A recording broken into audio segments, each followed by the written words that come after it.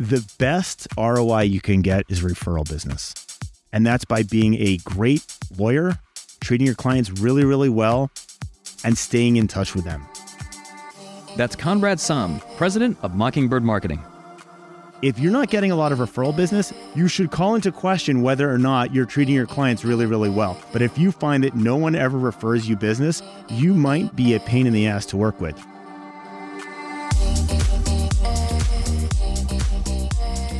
I'm Michael Mogul, founder and CEO of Crisp, the nation's #1 law firm growth company. I've built my business through practice, not theory. Crisp started with just $500 to my name and has grown to over 8 figures in revenue over the last few years, earning a spot on the Inc. 500 list of the fastest growing private companies in America. Our approach has been to take everything we've learned about generating massive growth within our own organization and help the country's most ambitious and committed law firm owners do the same for theirs. In each episode of this podcast, I sit down with innovative market leaders from the legal industry and beyond to learn from those who thrive in the face of adversity, challenge the status quo, and define what it means to be a true game changer. I sat down with Conrad Saam to discuss the art of understanding how your clients find you, why brand affinity is the ultimate competitive advantage, and how marketing steals today's profit to create tomorrow's revenue. Growth costs money, and the cost is your profit. So you need to understand, am I willing to invest this in order to get where I want to go? I don't think most people understand what that calculus looks like because they don't even know where they're trying to get. That's coming up on the Game Changing Attorney podcast.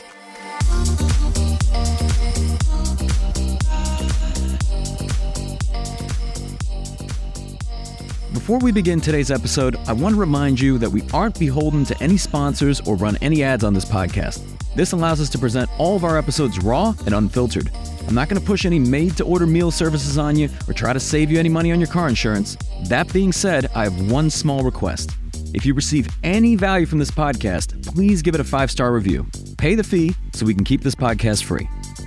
Conrad, Go get it. welcome, sir. Thank you. It's really nice to be in Atlanta again. I love doing these in person. I understand this is the first time we've got the killer lighting. Yes. So I need that because I've got the dome, Yes. which always makes lighting difficult. Oh yeah. So we can't really see behind the scenes, but you got 3 cameras. Yep. We got like lights all on the floor, all around, everything. It's a really cool effect. People listening will have no idea what we're talking about, but those watching, Yeah. So we sometimes put the videos up also on like YouTube and on other platforms like TikTok. They'll see it. Yep. Anyway, let's great. let's Well roll, done. man. Yeah. We've been looking forward to this for a long time. Obviously, we're going to talk a lot about marketing, probably other things too. But I understand you have a bit of like an American dream story. I have the ultimate American dream story. And I want to start like the caveat being, I'm a white guy. No one ever thinks I'm an immigrant. I think if my dad's name was Hugo Gomez, I might have had a completely different experience. But we moved to the US in the late 70s. And my parents both were really limited education. My dad started a business and was super, super successful. And that's what I grew up learning. Like that was my expectation. And it's just a great perspective to live in and watch these small businesses grow. And I remember stuffing envelopes. I was doing direct mail, stuffing envelopes as like a 10-year-old for my dad's business. He was fascinating. He was a facilitator for high-end strategy sessions. Okay. So he would go in, he had clients like Smith & Wesson. He worked with the Smuckers family. He did Vanguard. And when they did their annual meetings, he was the facilitator who made those meetings run. And he was very good at it. Man, so Yeah. like from an early age, are you like initially as a kid, you're like, I have no idea what my dad does, but I'll help? I didn't get it, but like what I got to see was, I mean, coming from a fairly modest background, the American dream happened, right? Yeah. Like I got to see him start a business. I remember putting his office together with, it wasn't IKEA furniture back then, but like that was in our house. Like he was working from home before that was a thing. And I just got to watch it happen. And I also got to see our life evolve financially, frankly. And he sent his 2 kids off to college and then they went to grad school and we've had every privilege under the sun, but it was because of this American dream experience, which is super, super cool. And I think business owners get that. And I think immigrants get that. And you appreciate what we have in this country in a different way because of it. Absolutely. I think it's one of the greatest advantages. I had a conversation like a few weeks ago and I was talking about like the immigrant mindset is one of delayed gratification.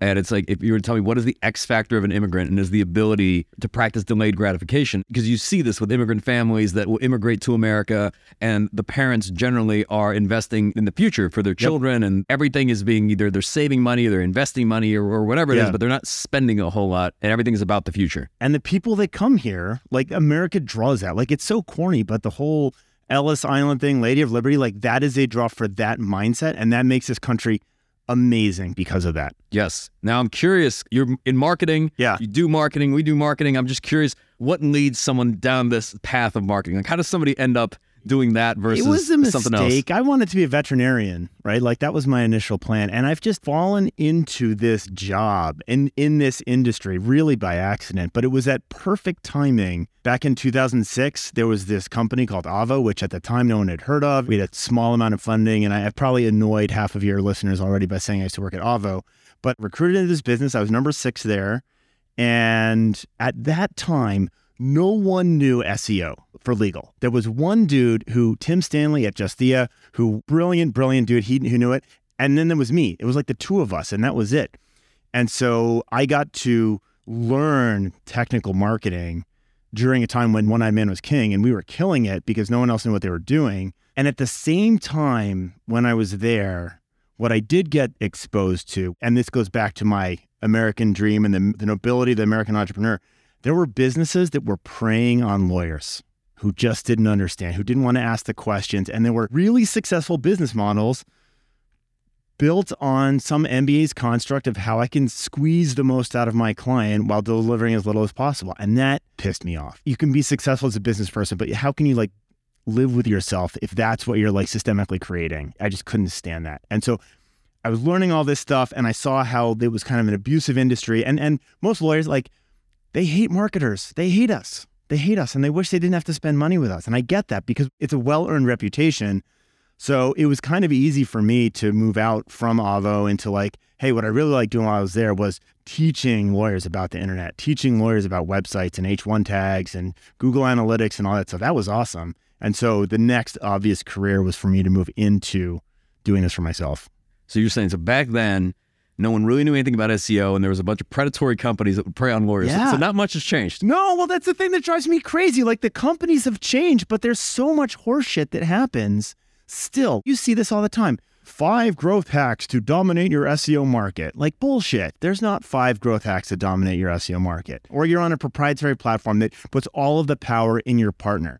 And it's like these bad marriages that, I don't know that it's gotten worse, but it certainly hasn't gotten better. Yeah. So why lawyers, by the way? Like, you said that was an accident? It was an accident. I think, frankly, this industry works really well for me. I went into Avo, and I had the very typical perspective of lawyers. I hate lawyers. I was flying out here. I was sitting in the bar at the Seattle airport.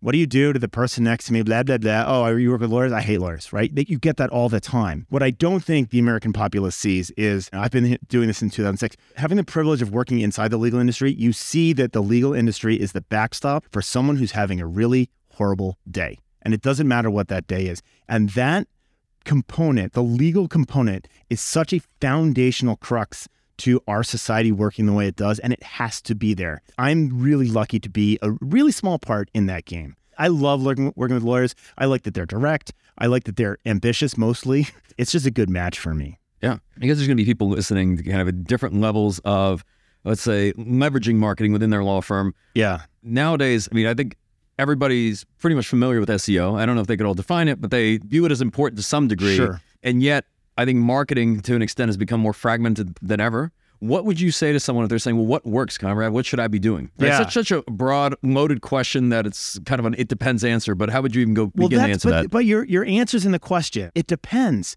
It always depends. And I think the problem that we have right now is most agencies like, I build websites. You need a website. I do pay-per-click. You need some more pay-per-click. I do SEO or look or social or whatever. But the reality is, any given law firm, you live in a set of realities, your competitive reality, you live in your ambition. Like, what do you want to do? Are you trying to grow by 20% or are you trying to double? Are you trying to add $1 million to the top or $8 million? What are you trying to get to? What are your assets? Are you downtown and starting a new office downtown? Maybe you shouldn't be playing in the local game, right? Are you just starting out as a personal injury lawyer in New York City? Well, let's turn SEO off as something that we ever try and win. So you need to understand where you want to go, what your assets and liabilities are, and then figure out how to make that work. There is the right marketing mix for each law firm. I feel like, and this came out in the CallRail study that happened recently, no one looks to the agency for strategy. They're always looking for the tactical execution. And so what's missing is, how do I look at this entire thing and understand strategically what is the right marketing mix for me to get where I want to go? And that's missing. It's totally missing. Yeah. So it's interesting. So when you were talking about, like, one of the examples you gave, let's say you're a firm, you're just getting started in New York City, you're asking about SEO. Now, it's interesting you mentioned that you wouldn't even consider that. No. And yet SEO is a lot of what your team has done over the years. So It's a very unique answer, because I see sometimes if it's an SEO company, they're going to say, we're going to do SEO for everyone. Everyone can win. We'll do a pay-per-click for everyone. It's like, we will work with anyone, any type of firm. I like to believe that the people who lead these organizations know, I think they have a certain degree of subject matter expertise that obviously not everybody can win. That the firm that's been doing SEO for 20 years, that's been investing in it long-term, has just dominated the rankings, has substantial presence online, that they're not going to lose their place to the firm that just got started yesterday. No. When talking to agencies, right, ask the dumb questions where you shouldn't do this and see if they push back, right? See if they push back. Like, we want a new website. Okay, great. Here's a $40,000. But why? Why do you need a new website? What's wrong with the website? Like, those are the questions. That's what you need to answer before you engage. You need to make sure that someone is thinking about, is this the best use of your time, money? Otherwise, you're just outsourcing a tactical pair of hands, and you can do that anywhere. It doesn't matter. Right. And it's really not asking yourself, what's really the problem? What's the root issue? Someone in their mind, I don't know, they'll go to a conference and come back and say, I need a new website. We need a new SEO partner. Now we need to start doing TikTok or whatever it is. Right. And if you ask them why, and they'll say, well, it's because I saw another firm that was doing it and they were successful. That means I should be doing it. The conferences are the problem. You go out and you talk to someone who is really big on TikTok and, we got to go on TikTok. TikTok may not work for you, but it might, right? But you need to understand if that's going to get you where you want to go. And I think this happens a lot. You go to the marketing conferences, and I've been to far too many of them. You see this person who's doing you remember Clubhouse? Everyone is excited about Clubhouse. Yep. Bing. Well, let's jump on. Well, it's disappeared. It's gone. Meerkat was the same thing. There's lots of flash in the pans. There is the right marketing channel. There is the right marketing strategy for any given firm if you will put time or money into it. Right? If you're not willing to do that, I can't really help you. You need to understand that you don't have to do all of the things. You don't have to do all of the things. And we, as agencies, we like you to do all the things because that means you're paying us to do the things. Right. Obviously, tactics, they're going to change. They're going to evolve over time. But what are some of the key principles that just do not change? So this is a very non-agency answer, but it's the most important answer. The best ROI you can get is referral business. And that's by being a great lawyer, treating your clients really, really well, and staying in touch with them. If you're not getting a lot of referral business, you should call into question whether or not you're treating your clients really, really well. It's a very late lagging indicator. But if you find that no one ever refers you business, you might be a pain in the ass to work with. You are not a great lawyer from the user experience. You may be great in the courtroom, but from the user experience, they're not going to go out on a limb to recommend you, right? And that is a really, really key thing. The other thing, this is a difference, but the law firms that have been able to go beyond brand awareness to brand affinity is magical. And it's really hard to do if you kind of keep yourself in the I'm a lawyer who happens to be a business and instead reframe it as I'm a business that happens to be a lawyer. How would you define the two? So someone's listening, they're like, what's the difference between brand awareness, brand affinity? Oh man, a lot of you are spending a lot of time on brand awareness, but we're sitting in Atlanta here. So I can say this is a great, easy one. I'm aware of Pepsi. You don't have to tell me what Pepsi is. I'm never going to buy a Pepsi because I drink Coke. It's the fundamental difference. There's the want and the need. I really, really relate to a brand and I want to be a part of that, right? That is brand affinity. And if you can make that jump, changes the game. Mm-hmm. Changes the game entirely. Yeah. As we talk about this, it's always in the back of my mind that depending on the firm that comes to you, you don't know essentially how much work they've already done, if a brand exists or doesn't exist. And it's almost like you become the outsourced marketing department for numerous law firms. And it's like some require a lot more work than others, right? Someone just starts their law firm and says, Conrad, I want to get 18-wheeler cases. Help me, right? And where do you begin? You have to begin with where do you want to go? Where do you want to go, right? And frankly, most law firms do a horrendous job of understanding where they want to go. What are your quantifiable goals for 2023? If you're listening to this, do you know the answer to that? And does everyone in your firm know the answer to that? And then you have to back into, well, how are we going to get there? What is it going to take to get there? And if the answer is we just want to keep the lights on and keep moving, get all of your business from referrals and call it a day, and don't spend any money on people like me or Google for that matter, right? Which is totally fine. But if you are looking to build market share, right, you need to think about how much of my revenue am I going to put into this? How much am I willing to put into this? Because honestly, when you're investing in marketing, you're stealing from today's profit to build tomorrow's revenue. Yep. And you are less profitable in doing that. So growth costs money, and the cost is your profit. So you need to understand, am I willing to invest this in order to get where I want to go? I don't think most people understand what that calculus looks like because they don't even know where they're trying to get. Correct. And I would argue, I have yet to come across anyone that has been long-term successful that did not make that trade-off at a very high level for many years consecutively. Yeah. That's the whole point, right? And you can say, like, we've got a bunch of clients that are very happy to be where they are. They have a nice website, and when people are looking for them because they get all this referral business, like they find them because they've got a unique name and it's easy. That's fine. Great. But if your audience is the growth-minded audience, and so you really have to think about, what am I willing to put into this in order to get there? And this is the beer budget champagne taste problem, where client in Texas, employment law firm, they want to be the biggest employment law firm in Texas, and they have a sub $10,000 budget. And I'm like, you're never going to get there. Yeah. So you will always be unhappy because you don't recognize that reality.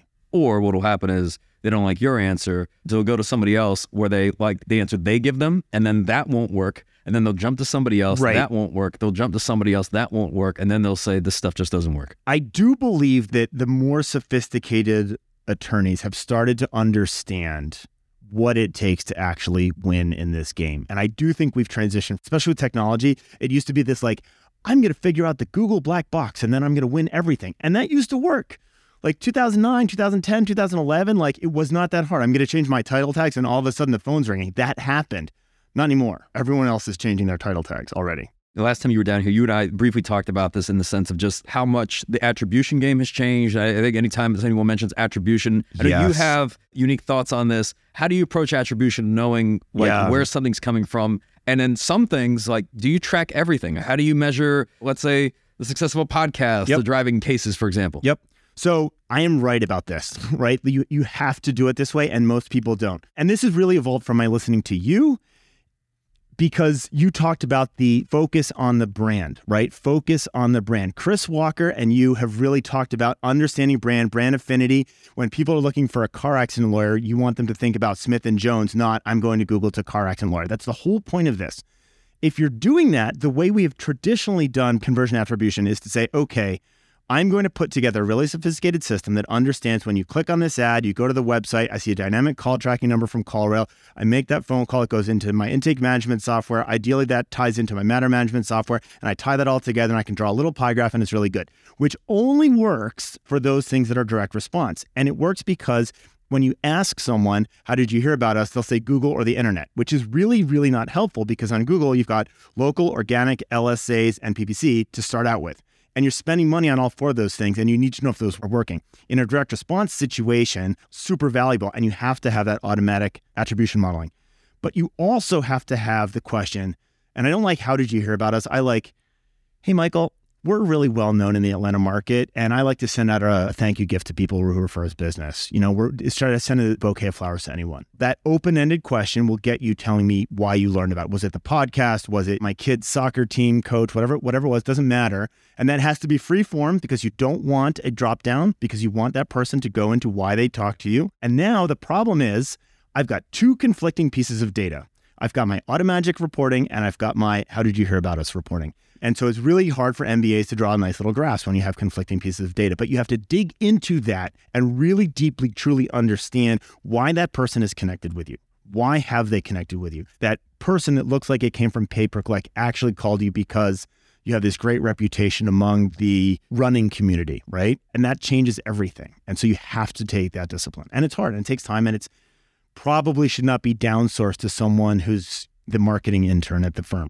I think if more people knew, if they truly knew how every client came into the firm, they would look at their marketing entirely different. So what happens is when you go through the process of actually rectifying it and validating between these two conflicting sources, why did this person really connect with us? When you go through that process, at the end, you won't have a pie graph, but what you'll have is a deep understanding of, you know what, the podcast works for me, or that this works for me, or that works for me. And the other thing that happens when you're doing a lot of different things is it won't be a single answer. It's multi-touch. I heard you on the podcast. I saw you speak at this. You're a member of the Eagles, whatever it is, and you help the Boy Scouts, whatever. It doesn't matter. I've got 4 reasons that you're connecting with me. And what you start to see, and it's all anecdotal, but you have the synergy of 1 + 1 + 1 = 7. When you're running multiple marketing channels, everything else works better. The success you have in anywhere makes everything else work better. And that's amazing. Yeah, because I mean, even as you're describing, you've got like first touch attribution, like how they came in. They could have just, let's say a client reaches out to you, they say they hired you because they read your book, but they've been on your email list for 3 years. Right. Exactly. And a really sophisticated CRM system will tell you that they've got the book. They'll tell you all the times they've been on your website for the past 12 months, what pages they've looked at, what emails they've opened. So you can build a really good picture of who this person is and why they're connecting with you. And you'll see all these dots connecting to, I now want to become a client. Yeah. So it's just kind of like this idea of like nothing works and then everything works. And for somebody who's listening to this and they're thinking, well, so how do I know what channels to invest in and like whether I should do, let's say we were talking about like a podcast, or whether I should do a newsletter, or whether I should do PPC, or whether I should do SEO, because it seems like if I do all these things together, they'll work better than the individual sum of their parts, right? But at the same time, who knows? Like, where should I be putting my focus? It's a time and money question. And you need to look at each individual channel and understand. So I'll use the construct of time and money to answer your question. Pay-per-click. If you have a lot of money and no time, go spend a ton of money on pay-per-click. Great. Right? People complain about how expensive it is, but you know what? 30% of the market, I'm pulling that number out of the air. 30% of the market goes through pay-per-click. So if you're ignoring that channel, you have just constrained your market to 70% of what you could actually be. Now, does that mean if the cost per client is 20% of the value of that matter? That means you work for Google and me on Monday. But you've got money, you don't have time. Merry Christmas. That's great. Figure that out.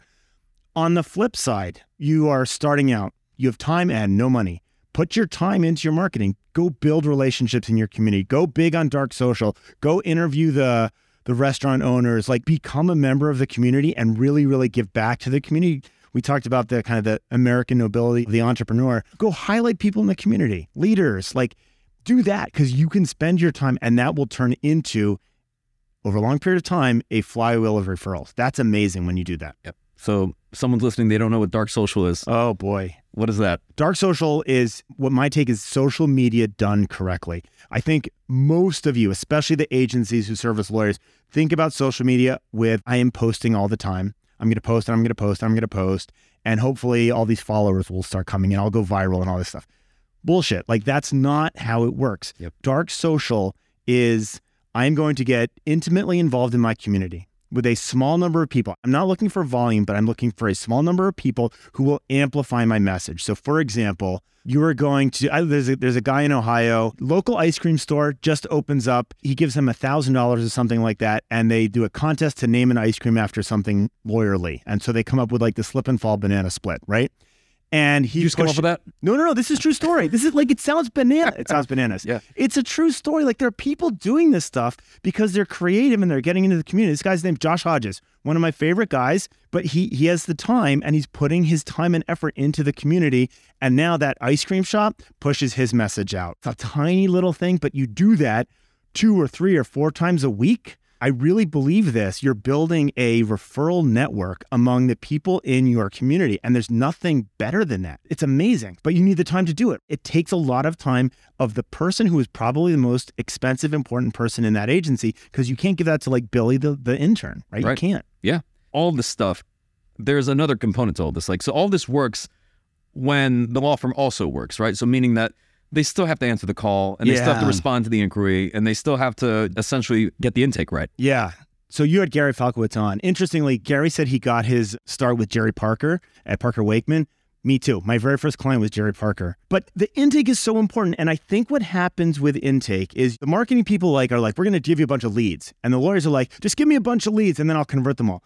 You guys are so bad at converting leads into clients. I'll put you into 2 buckets. If you know your numbers, and a lot of you think you do, but you really don't. If you know your numbers, you're going to be upset about the numbers and you're not going to think you're good and your numbers are going to be better.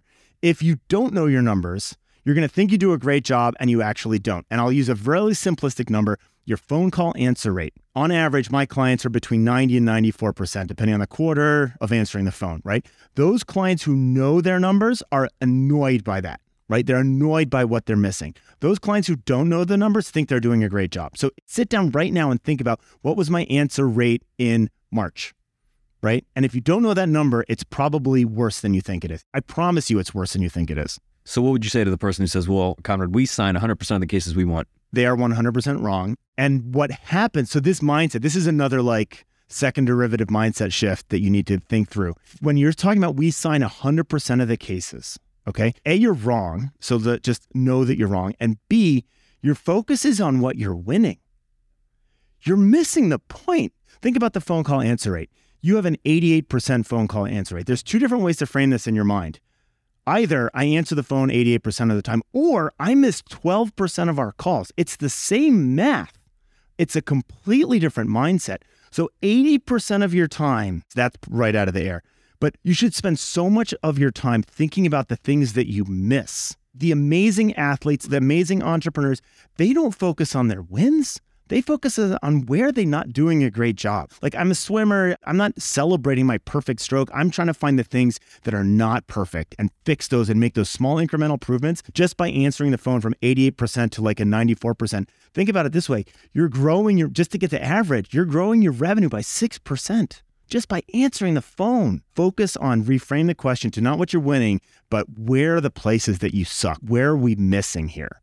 And along those lines, what are some of the KPIs you think firms should be tracking, whether marketing or even otherwise? Yeah, so phone call answer rate is an obvious one. I do think you need to think about, this is a very traditional MBA answer, but what is your funnel? We typically, for our clients, use a intake qualified lead, which is basically a lead. We've made the phone ring. Most of you know that those are garbage. So between 60 and 80% of the leads, the time the phone rings, it's not actually a lead, but you have leads. And then I think the real key is consultations. Don't look at the leads. The leads don't matter. You need to be looking at things like consultation. And then from a consultation, we have attorney qualified lead, which is a client that we want or prospect that we want. And then you have the clients. And then you can cut that. And what you'll find is when you cut that by two things, marketing channel. So pay-per-click works really poorly. By marketing channel, referrals convert really well. Understanding the different marketing channels and how they convert, because all leads are not created equal. And the other thing, and no one thinks about this, is what I call contact type. Phone call, form fill, text, and chat all perform differently across that funnel. They perform dramatically differently. And so you need to understand that. So you're incenting the right behavior to contact you, right? Those are really important on that funnel. The other thing with that funnel that's amazingly important is velocity. No one's talking about velocity. You can talk about it as responsiveness, but if you've ever purchased a car, you understand the concept of sales velocity. The car salespeople, and I don't mean to equate lawyers with car salespeople, but the car salespeople are trained to not let you off the lot until you've bought the BMW. And the faster you make a decision, the more likely you are to make a decision in that favor. If you go out, you look at different cars, you go back to Evans.com, you think about the Lexus instead of the BMW, you talk to your spouse, blah, blah, blah, you're less likely to buy that BMW. It's the same with law. The faster you can push people through that funnel, the faster that velocity is, the more successful you're going to be, your conversion rate is going to go up. And I would really want to look at each step in that funnel and what are the things that we can do to improve the velocity here. So let's say for someone who's not tracking any of this stuff, in your experience, how effective are they at this? Well, they might be really effective, right? But if you're not tracking anything, the likelihood that you have a really good system and you have no data on that is pretty limited. Yeah. I think you know that. Yeah. It's possible. You may have worked at Nordstrom as a kid, right? And you've just got this great customer service perspective, but like the likelihood that you're doing a really good job and you're not tracking the numbers is very limited. So there's a lot of $20-25 million law firms out there making $5 to $10 million a year. Yeah. The funny thing is, the reason I got into this, I remember this. We used to just do SEO and pay-per-click, and that was fine. And I never got further down the funnel. I'm sitting, big client, ex-client now, Michigan. I'm sitting up in their boardroom. I fly out to have their annual meeting. Dude walks in. There's 17 lawyers in the room. I know it's going to be a hard day. And he starts the meeting with, why shouldn't we fire you this year? And I'm like, okay, we've got a problem. He's like, none of this stuff works. And I know because I'm tracking all these leads through my automagic tracking, we're delivering all these leads. And I'm like, what's going on? So we convinced them to we're going to go back and listen to your calls for 3 months. We're going to listen to your calls for 3 months and we're going to see what's going on. So I get this intern. By the way, every law firm should be recording your calls unless you're criminal defense, because you can't manage your intake unless you're listening to the calls. Sorry, aside. But we go back. I hire this intern who's going to spend the summer listening to 3 months of these inbound phone calls. And I'm like, here's how to set it up. I've got the spreadsheet, blah, blah, blah. She comes back to me like 10 minutes later. And she's like, Conrad, you got to listen to this. And I'm like, wait, no, come back to me in 3 months. And she's like, no, I know what the problem is. What are you talking about? Their phone calls in April of that year still said, sorry, we are closed for the holiday season. We'll get back to you on January 7th when we're all back in the office. And you hear the lady on the phone go, what the fuck?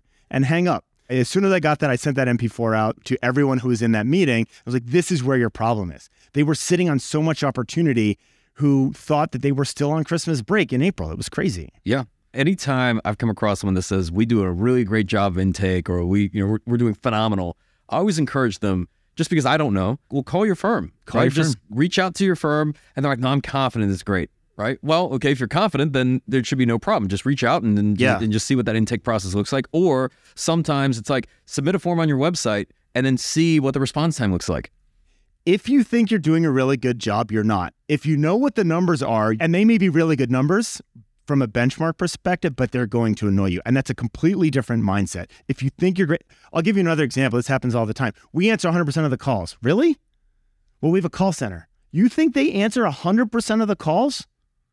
You've never listened to these calls. You've never, ever listened to these calls, and you don't know what the real number is. It's interesting you mentioned the call center, because this is another one that came up recently, and I said, well, call the call center and then just listen, right? Because if they're picking up, for example, after hours, just see what that client experience is like. I've listened to call centers that pronounce the name of the firm wrong. Yeah. You call call centers that say all available agents are busy right now. Yeah. Call centers that have backup call centers and they're full.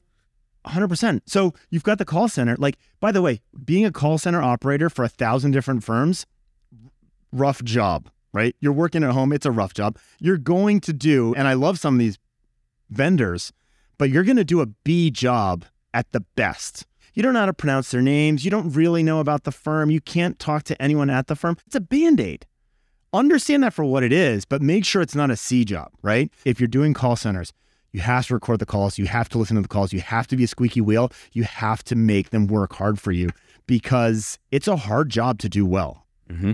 Yeah. It's interesting how much of just this entire process falls on what happens when the phone is answered, if it's answered. Totally. And then if that part is not dialed in, everything upstream of that, for example, of the marketing, you can say, well, we just need more leads, or then you get the leads, you don't like the leads, right? These are good or these are bad. Yeah. But it's interesting because then it's also a function of response time. Years ago, I remember we had a firm that they were saying they didn't like their leads that they were getting. Right. And we would go in and listen to the calls themselves, and the person would call in, they got a DUI, I think it was like on a Friday night or something like that. And they were calling them back on Tuesday, not even Monday. Right. And they're like, well, they didn't pick up for me. Yeah. Well, man, they got a DUI on Friday night. Yeah. What do you think? When do you think they needed you? Yeah. As you sit back and think about it, it's so obvious. You have to be there. And what I talked about, that's sales velocity. That number is sales velocity. You're going from that lead to trying to schedule the initial consultation in 4 days. That's gone. Yeah. That's gone. Oh, yeah. It's gone. Yeah. Unless, you happen to be the only law firm in your entire market, which is no longer the case. Nope. Let's say somebody's listening to this, they're thinking, this sounds like a lot of work. And it is. Perhaps in the legal industry amongst marketing companies that there's this fallacy, and I think this is where a lot of firms get taken advantage of, that there's some silver bullet out there that does not require you to do anything to be attracting catastrophic injury cases that are super high value. And all you do is write a check. Yeah. It is a lot of work. And it's also a lot of work for probably the most important people in the organization. If your marketing is being done by someone without any power, and they're just creating grass for you, it's a lot of work, and it's time and money. I think you can take some of the work out. Let me go back. It used to be that when SEO was easy, I had a bunch of lawyers who learned how to write really good title tags, and you could learn that and you get into WordPress and you could change those, and it would make a difference. It was great. But those days have kind of gone by the wayside. The work that you should put in is understanding the metrics, right? Understand the business. Like, I don't want to talk about page load time or any like screaming frog reports or 404. Like, focus on the business metrics. What's driving the business metrics? And then put the squeeze on where it's actually not working. But drive the business metrics. And for the most part, like, you don't need to be hands-on on all this stuff. So I want to talk about the future in terms of where technology is going. Obviously, Clubhouse, it seems like that one didn't work out. And then, of course, there was all the discussion around Web3 and NFTs. But now there's a lot of conversation around AI and ChatGPT. And this one, doesn't feel like the Web3 discussion. Yeah. So I talked about technology used to be a leveling factor. And so like you could be a solo practitioner in 2008 and kill it online and build a massive practice because no one else was. So what are the differentiators? The thing with ChatGPT on a legal marketing perspective, from an SEO perspective, there's 3 legs to the SEO tool: technology, content, and authority. By and large, most of you have good technology. So you're mostly on WordPress. If you're not, you're crazy, but like you mostly have well-coded WordPress sites. Those problems, by and large, have been solved or are imminently solvable. Content's everywhere, man. I'm the solo practitioner. I can now have a 800-page word count site. It's easy to generate a lot of content. Now, is Google going to love this or hate it? They've done a 180. Like all this stuff doesn't matter. The ability to have a large volume of content, the long tail, all that crap, solved, right? That has now been solved, right? And there's lots of ways I can take ChatGPT and put some other scrubbers, and it's completely indistinguishable by computers to actually determine whether or not it's AI written or Conrad written. It doesn't matter. Now, for someone wondering this, so this is interesting because there's always been a lot of content. Like anytime you type anything into Google search, you scroll to the bottom, you're page 1 of a million, right? So there's always been a lot of content. I know a lot of your talks are kind of high level. This is super tactical. There's too much legal content, right? It's not like Google's searching for that perfect page to serve up. They're trying to determine the difference between all those pages that look like long tail content to you, but there's already 1,000 of them out there anyway. Why you? For my take, the AI generated content in the SEO game is going to just add more pages, but it's not going to actually differentiate why your page is ranking. And that is really heavily focused on backlinks and the localization of your backlinks. And if your SEO agency isn't spending a lot of their time thinking about that, we're missing the boat. I would argue, I think many agencies are already or should be leveraging any types of tools that can create greater efficiencies and leverage. Of course. ChatGPT, wonderful, but that doesn't necessarily mean like if someone's asking, hey, well, why would I pay my agency if I can use ChatGPT to generate blog posts, or even if they could use ChatGPT to generate blog posts? But that's not really what you're paying an agency to do. You're paying the agency to drive consultations. Consultations, not leads, consultations for the marketing channels they're working on, period. Right? And it doesn't matter what they do. I agree 100%. What do you see? We talk about the future. Depends on whatever you consider the future. But let's say 5 years from today, what does the legal industry look like? What do you think changes or what stays the same? I am super passionate about this piece of this. We talked about brand affinity. The law firms that can figure out brand affinity. I like you. I don't even know what you do. Are you a divorce lawyer, a car accident? I can't remember, but like you're everywhere and I like you. If you can figure that out, that is a competitive advantage that is completely bulletproof. Brand awareness and brand affinity. And there are firms that are really going to great lengths to make that happen. And those firms, and it can be a 40 lawyer firm or it can be a 1 lawyer firm. And I've seen it across the spectrum. Those firms that are figuring out how to build brand affinity, you're flipping the narrative about lawyers. We talked about it, like people don't like lawyers. I'm sorry. Flip the narrative. You don't have to like lawyers, but you know what? That lady, Mary Jones, she's a great person. I don't know what she does. She's a lawyer, but she's all over the community. She supports the things that I care about. And it can be anything, right? It could be, I'm supporting businesses in Atlanta. It can be, I'm supporting women in Atlanta. I support Christians in Atlanta. I'm really into preservation, or I want to help homeless dogs. It doesn't matter. Build that affinity with an audience. And now you have a brand that stands for something that people are going to come to you with. And the problem here, Michael, this drives me bananas. The people who have done this, sometimes you'll get you know what, Michael, I'm getting all of these requests for practice areas that we just don't do. It's such a waste of my intake's time. It's like, you're winning the game, dude. You're winning the game. You've got the hardest part, which is getting people to call you and want to hire you. Figure out something to do with that, but you're winning the game. Yeah. We talked about this earlier. The people who are building their business, like have a significant portion of business from referrals, like they're nailing it. They're doing a great job. And that's the same thing with brand affinity. Yeah. And it's interesting because we have a firm in New Orleans and they do a lot of like grassroots marketing efforts. Obviously, there's a ton of huge law firms in New Orleans that are just spending their way. I mean, they've been traditional advertisers for decades. Right. And yet this firm is gobbling up market share because their cost of acquisition is like a quarter or even a fifth of some of these larger firms. And you think, how? And it's because they just have the community. Yeah. They like them. If you are liked as a lawyer, you win. Like, I hate to say it's that simplistic, but if that's what your objective is, by the way, I can't spend my way into this tomorrow. Mm-hmm. It is a flywheel. It takes a lot of time, but if you are loved by your community, people want to support, like you win. You can't take that away from you. Just to give somebody an idea, because I think this is important and this is often what's like overlooked, especially with a lot of like marketing online. how long does it take? I'll even narrow this a little bit. Let's say you've got a small firm, personal injury firm, super competitive market. Let's say they're under $1 million in revenue. They want to grow by $1 million in revenue. They probably have to increase the number of cases they're bringing in on average each month by 25 to 50%. Okay. It's a flywheel. You are going to take 12 months to build that flywheel. The other thing is, you said you're a small law firm in a large market. Don't boil the market. Find a thing. Doesn't matter what it is. Again, I'm all about those small local businesses. If you want to support the local businesses, that wins, right? Do that. If you are into running, do that. If you are into Christianity, do that. Like, build that affinity. You do not have to boil Atlanta. You can find that piece of your market and have people love you. Build a cyclist. Everyone is into something. That's the cool thing about this. Everyone is into something.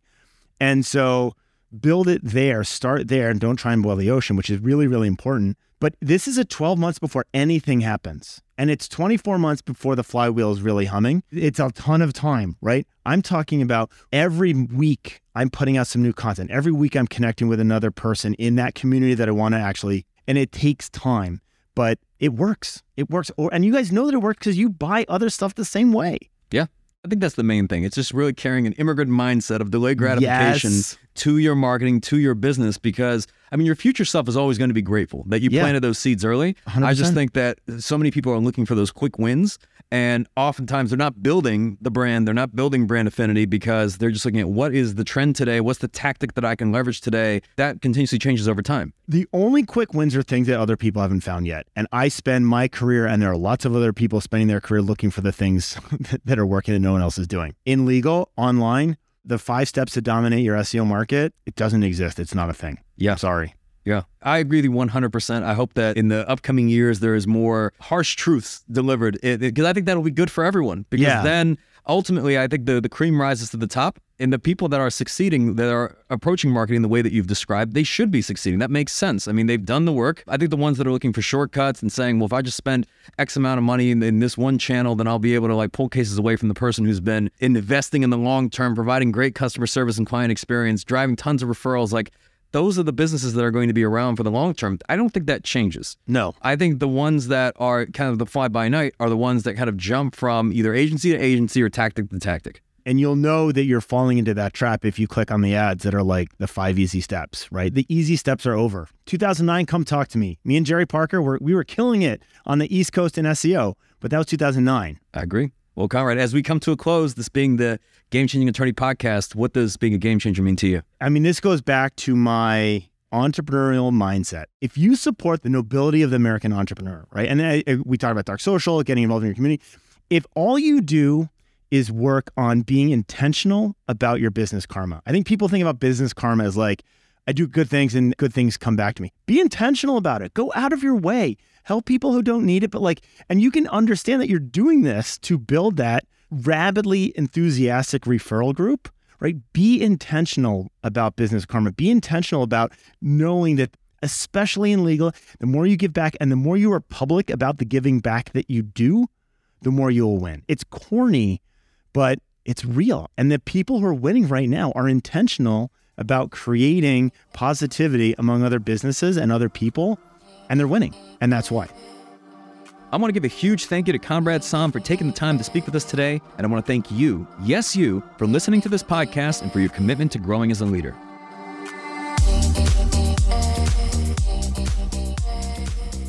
If you found this episode valuable, here are 3 free ways that I can help you grow your law firm. Number 1, download the first chapter of my book absolutely free at GameChangingAttorney.com. Number 2, you can shoot me a text at 404-531-7691 and I'll answer any question that you've got for me.